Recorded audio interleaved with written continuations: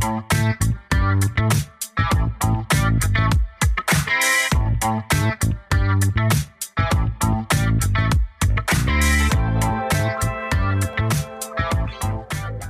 Running on Ice, the coolest community in freight. I'm your host, Sydney Edwards, bringing you all the latest tech updates, warehouse news, everything happening in the cold chain world.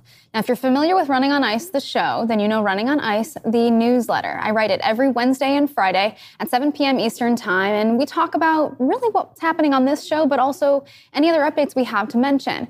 Tonight is no different, and we've got some headlines for you. So before we introduce our first guest, let's get into those.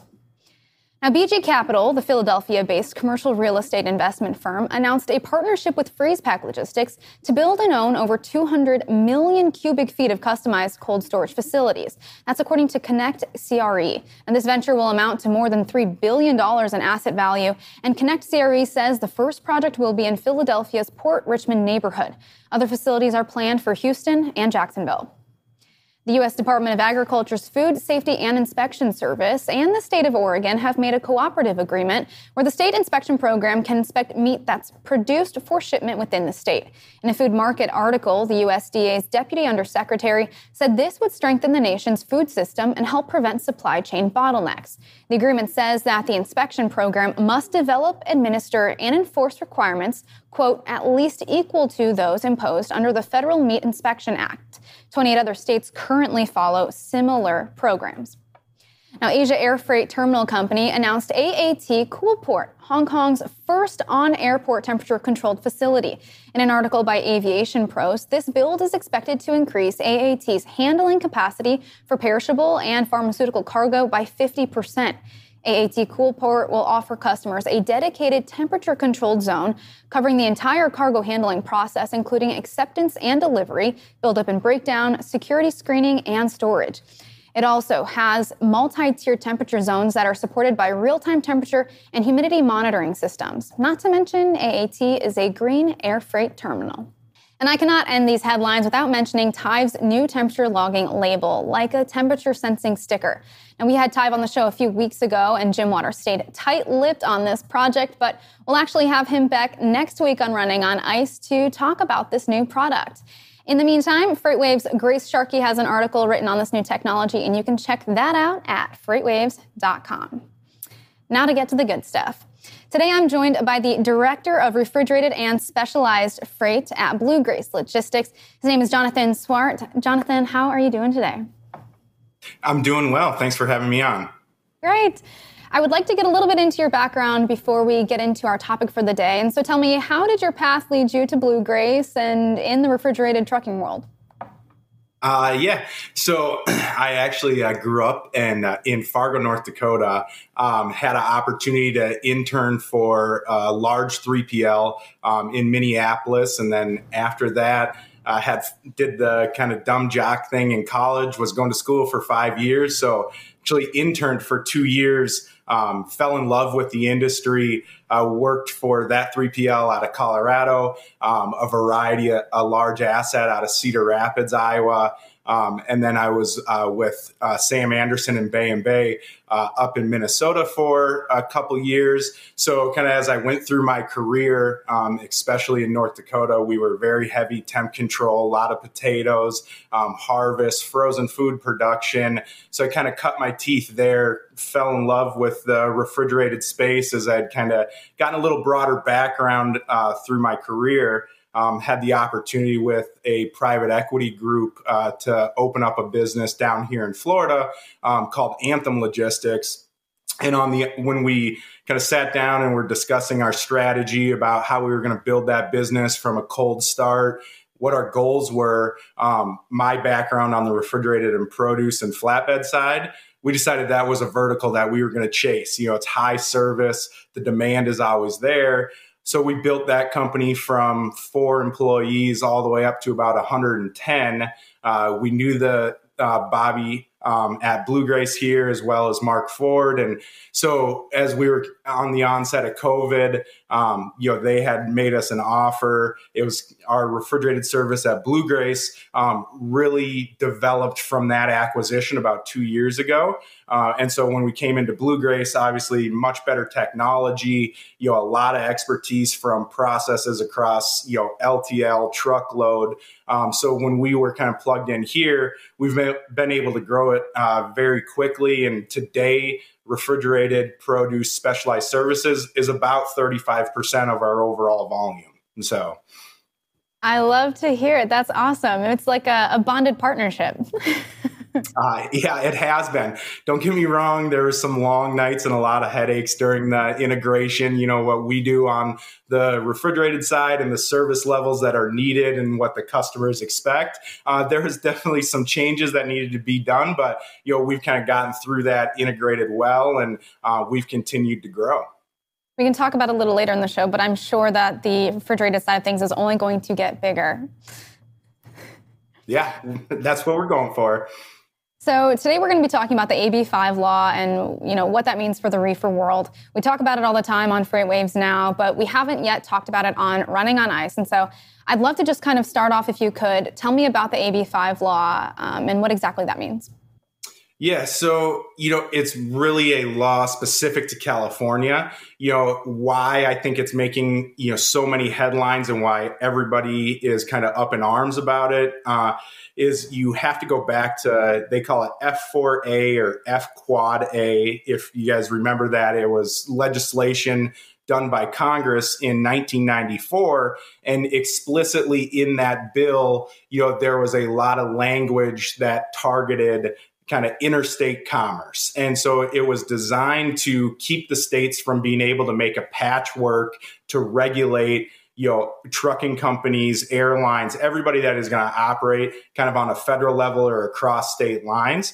And so that says, you can't interrupt the service, or you can't, make legislation at the state level that would degrade service, increase rates, or kind of make unfair competition per se. And so now we come to AB-5, and everybody's a little bit concerned that this is going to open the doors to the states being able to make legislation on regulating trucking companies, specifically in our space, and how those trucking companies are going to operate within the state. I would like you just to tell me who specifically is going to be, impacted here, and what are your main concerns with this law now that the Supreme Court hasn't heard it, which means it's the law of the land? Mm-hmm. So, yeah, I mean, it's an interesting point because it's kind of it's a first of its kind. So the Ninth Circuit refusing to hear it, now all of a sudden everybody legally is very concerned that there's no opportunity for review and that there's no opportunity that this will get reversed. Right back in 2020, trucking got an exemption, but that's now been removed. There's no other competing state law unless another state follows suit on this. But now that ruling creates precedent. So we don't know where it's going to go. Probably take a long time to get worked out through the court system. So who is affected directly is going to be mostly trucking companies that operate in California, and more specifically, that operate either on a lease purchase or owner operator model with drivers that are domiciled in California. So, we talk about, the drayage networks and the majority of the way that those companies are set up. There's a large base of owner operator long haul drivers that live in California that, service a lot of seasonal refrigerated freight. This is stuff that demand kind of goes up and down, but that owner operator population is now being forced to either move out of California, create their own company, right? So, they would have to have their own MC, the cost and increases and all that go along with it. So that's kind of where we're looking at. I mean, it's estimated that there's 70,000 drivers that are going to be affected in the state of California alone. And what are they used to working as already, and how different is this going to be for them now? Yeah, so everybody's fairly familiar with the owner operator model. So lease purchase or leased on owner operators to a larger carrier, to another motor carrier, or to a smaller motor carrier. Those are the drivers that won't be able to work through that model anymore. So they would have to essentially create their own MC, get their insurance, kind of burden all of that cost, where they're used to working for somebody else. Somebody else handles their billing, their dispatching. They might have consistent loads that they put them on, all that kind of stuff. So, and that's, going to go away, kind of that traditional model. The other part of it is, large fleets that have a very large compliance department. Those companies, and there's a lot of them that would use owner operators or use that capacity as a way to either kind of increase or decrease based on the overall market trend. And that has a lot of benefit for the owner operator, because that's kind of what pulls rates up and down a little. And so, you're removing some of the free market activity that, we've all become accustomed to. And we've seen, fairly large swings in the cost of trucking over the last 24 months and, over the time since deregulation in the 1980s. And everybody is concerned that this regulation is going to take away that free market activity. And you're saying 70,000 drivers that would be, picking up these loads and moving the capacity that we have. Without them, what exactly would that mean for capacity? Yeah, so the concern is, that is kind of your free flowing capacity, if you want to call it that. It's capacity that is not afraid to chase the hotter markets. They're the ones that are getting into the growing regions in California, and then in the wintertime, they show up in the Texas Valley and in Yuma, spring, Florida, the fall coming up here up in the Pacific Northwest. And so we do a lot for that capacity, as far as finding them backhauls into those markets so we can capture that capacity out of it. And that's typically your fleet size. That's 1 to 50 trucks that might be half company drivers, might be owner operators, might be all owner operators. And so if that capacity is going to be limited and not be able to run California, everybody knows that California grows a large majority of our domestically grown fruits and vegetables. And so our concern is that service going to remain consistent for those shippers? And I think that's a question on the shipper side, outside of any risk management, which I think we'll talk to a little bit later. Just at its core, is service and speed going to remain the same without that driver population? And then, you look at the ports where, it's been in a lot of scrutiny about bottlenecks at the ports and not being able to get containers and the supply chain bottlenecks. This is directly affecting a leg in that movement from, import to retail shelf. So is there going to be another slowdown? And is this the next bottleneck that, we're going to see that, we're finally coming out of, and everybody's becoming accustomed to seeing stocked shelves, and being able to order what they want from, Amazon or e-commerce. And so is this going to affect that? And then, broader impact, we could see some retailers choosing not to import into Los Angeles and Oakland, which now you're going to throw off, the domestic network again and create another level of disruption. And speaking of disruption, how exactly could this even be regulated? I feel like that would be an issue as well. That's kind of the $1 million question right now. So I think one school of thought is, everybody's upset that the Ninth Circuit didn't decide to hear this because the law is a little ambiguous. So, California has given some guidance that says, well, you can use the business to business exemption inside of AB-5, but that's a 12-step process that you have to check every single box. And that's not realistic for a capacity provider that's 50 trucks that has to be very cost conscious about their operations and making sure that they're financially viable. And so that's just not realistic for everybody. So that's kind of where it's coming from. We've seen some news out of the California Department of Labor that, they're going to be the ones enforcing it. And so if that's the case, where does the FMCSA or the DOT come into play? There's just a lot of ambiguity around it. And I think that's one of the reasons why, it's kind of creating that nervousness amongst carriers and 3PLs and companies in California. I know we've been talking about it for weeks. We've been hearing about it on all news circuits. What have you heard from customers, now that we know that this is what's going to be happening? Any other concerns that you've heard?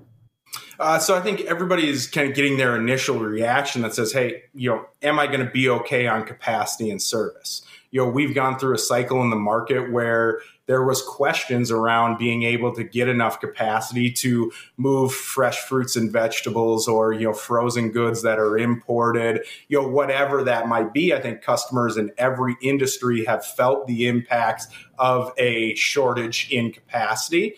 And so I think that was kind of the first round of questions is, am I going to be okay? What should I be looking for? Is there anything that I have to worry about in my carrier base that's going to put me at risk? I think some of those questions remain a little bit unanswered, and now then those conversations turn to the risk management piece of it. So, if I have large companies that are, working to be compliant because everything is telling us that enforcement is going to start in October of this year. So, it doesn't, looks like if you all remember the, ELDs to the abords to being fully compliant, it doesn't look like we're going to have the luxury of a, broad or a longer implementation process. The California Department of Labor has been very firm saying that enforcement is going to start in October. So everybody's turning their eyes to compliance. There's been some reactions that large companies have said, if you're an owner operator in the state of California, here's your path to either become a W-2 employee or you're going to have to move out of the state if you want to continue to be a lease operator or owner operator under our umbrella. And so, if that happens, and then, you also look at, okay, well, if every reputable company is going to have a reaction that just says, we can't comply to this, so, we're going to take steps to remove that capacity from our network or just not do it in general. Now all of a sudden you have 70,000 drivers that don't necessarily know where to go. And this is just going to put it in the hands of, kind of the fly-by-night dispatch services that, have become a real issue on the brokerage side. And so I kind of believe that this is going to open that driver population up to kind of some predatory behavior that's not going to be good for anybody. And if we're talking about those seasonal drivers and, we kind of get into more the movement of things, could this open up for food quality issues if it gets down to it? Yes. So if you think about it and, some of the proposed models are, well, do we operate with only company drivers in the state of California and place relay yards somewhere? Or, do we just limit our capacity in the state of California or these certain regions? Is that going to take away from the speed of service that, everybody is accustomed to? I think so, especially as you get into the peak summer months when, you have product, quantity that is kind of busting out of the seams at most of the cooling sheds and everything like that. It's very important to relieve congestion at the dock. And so, you see more wait times and all that. And, there's kind of the saying that goes, you can't build a church for Easter Sunday, holds very true to the trucking industry. You can't, have capacity in place and limit flexibility to be able to move that in and out because it changes all the time, changes month to month, day to day, week to week. And so without kind of this flexible piece of capacity, could we see that shortage and could we see a big slowdown? I think so. I think I know the answer to this already, but any positives? Do you see any kind of pro to the AB-5 law?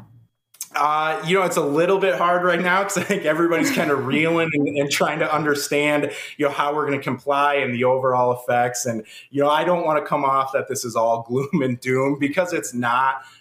It's just going to take some changes and some flexibility. And I think, if you've been around the industry for a while, I think you understand that, trucking companies, capacity providers, 3PLs, that's how we are successful, right? We adapt to changing needs and all that. And I think there will be some positive outcomes if this holds. But I don't think it's at a time right now where our supply chain and the state of capacity can really absorb it without a bigger negative impact. It might level the wage field for drivers. There's a different school of thought that now all of a sudden in an industry where a driver wage has been under scrutiny or kind of, is it really a living wage and has it kept up with inflation and other skilled labor jobs? I think if you would ask a lot of people today, they would tell you no, but could this help us get there? Maybe. But if it removes, kind of that free market aspect of the owner operator, is it the ability that we're going to see the driver wages change more drastically? So capacity becomes tight. We need to attract more W-2 drivers. Driver wage sees, an exponential increase, maybe, but the other thing is we go through a slower demand. It's very easy to, kind of limit your capacity by controlling your driver wage. And then all of a sudden it becomes a non-living wage, and everything that, everybody's done to support the driver and all the momentum that we've gained over the last 24 months might be lost. And, that would be a detriment to our industry. Jonathan, thank you so much for joining the show. Any last insights maybe on anything Blue Grace is doing or how we can find out more about you and Blue Grace? So you can visit us on the web or, my direct email, jswart@bluegracegroup.com. We're very familiar with, almost every USDA growing region on the temp control side. So if there's any needs there, absolutely reach out to us. We have expertise in almost all of them. And then anything LTL, dry van, supply chain services related. We are one of the only 3PLs that has a very, very well-rounded service offering. So reach out with anything that you got. And if we can't help you, we'll get you pointed in the right direction. Thank you so much. I really appreciate it. And any other tips? I know we said we were talking about the cold side of things growing 35%. What do you expect it by the end of maybe 2 years, a year from now? I'm going to maybe be a little muted on this because I think they're setting our budgets right about now. So no, but it's going to continue to grow for us. The service that we're able to offer there, from an on-time delivery standpoint and understanding of, what people need in that, protein fresh space. We have experts kind of all across the board there. So we expect it to continue to grow, and we're going to continue to invest in it. Thank you so much, Jonathan. That is the end of our show, Running on Ice. You can catch this on freightwaves.com. I'll have this show linked into my newsletter, Running on Ice, and we will see you next week when we have Tive.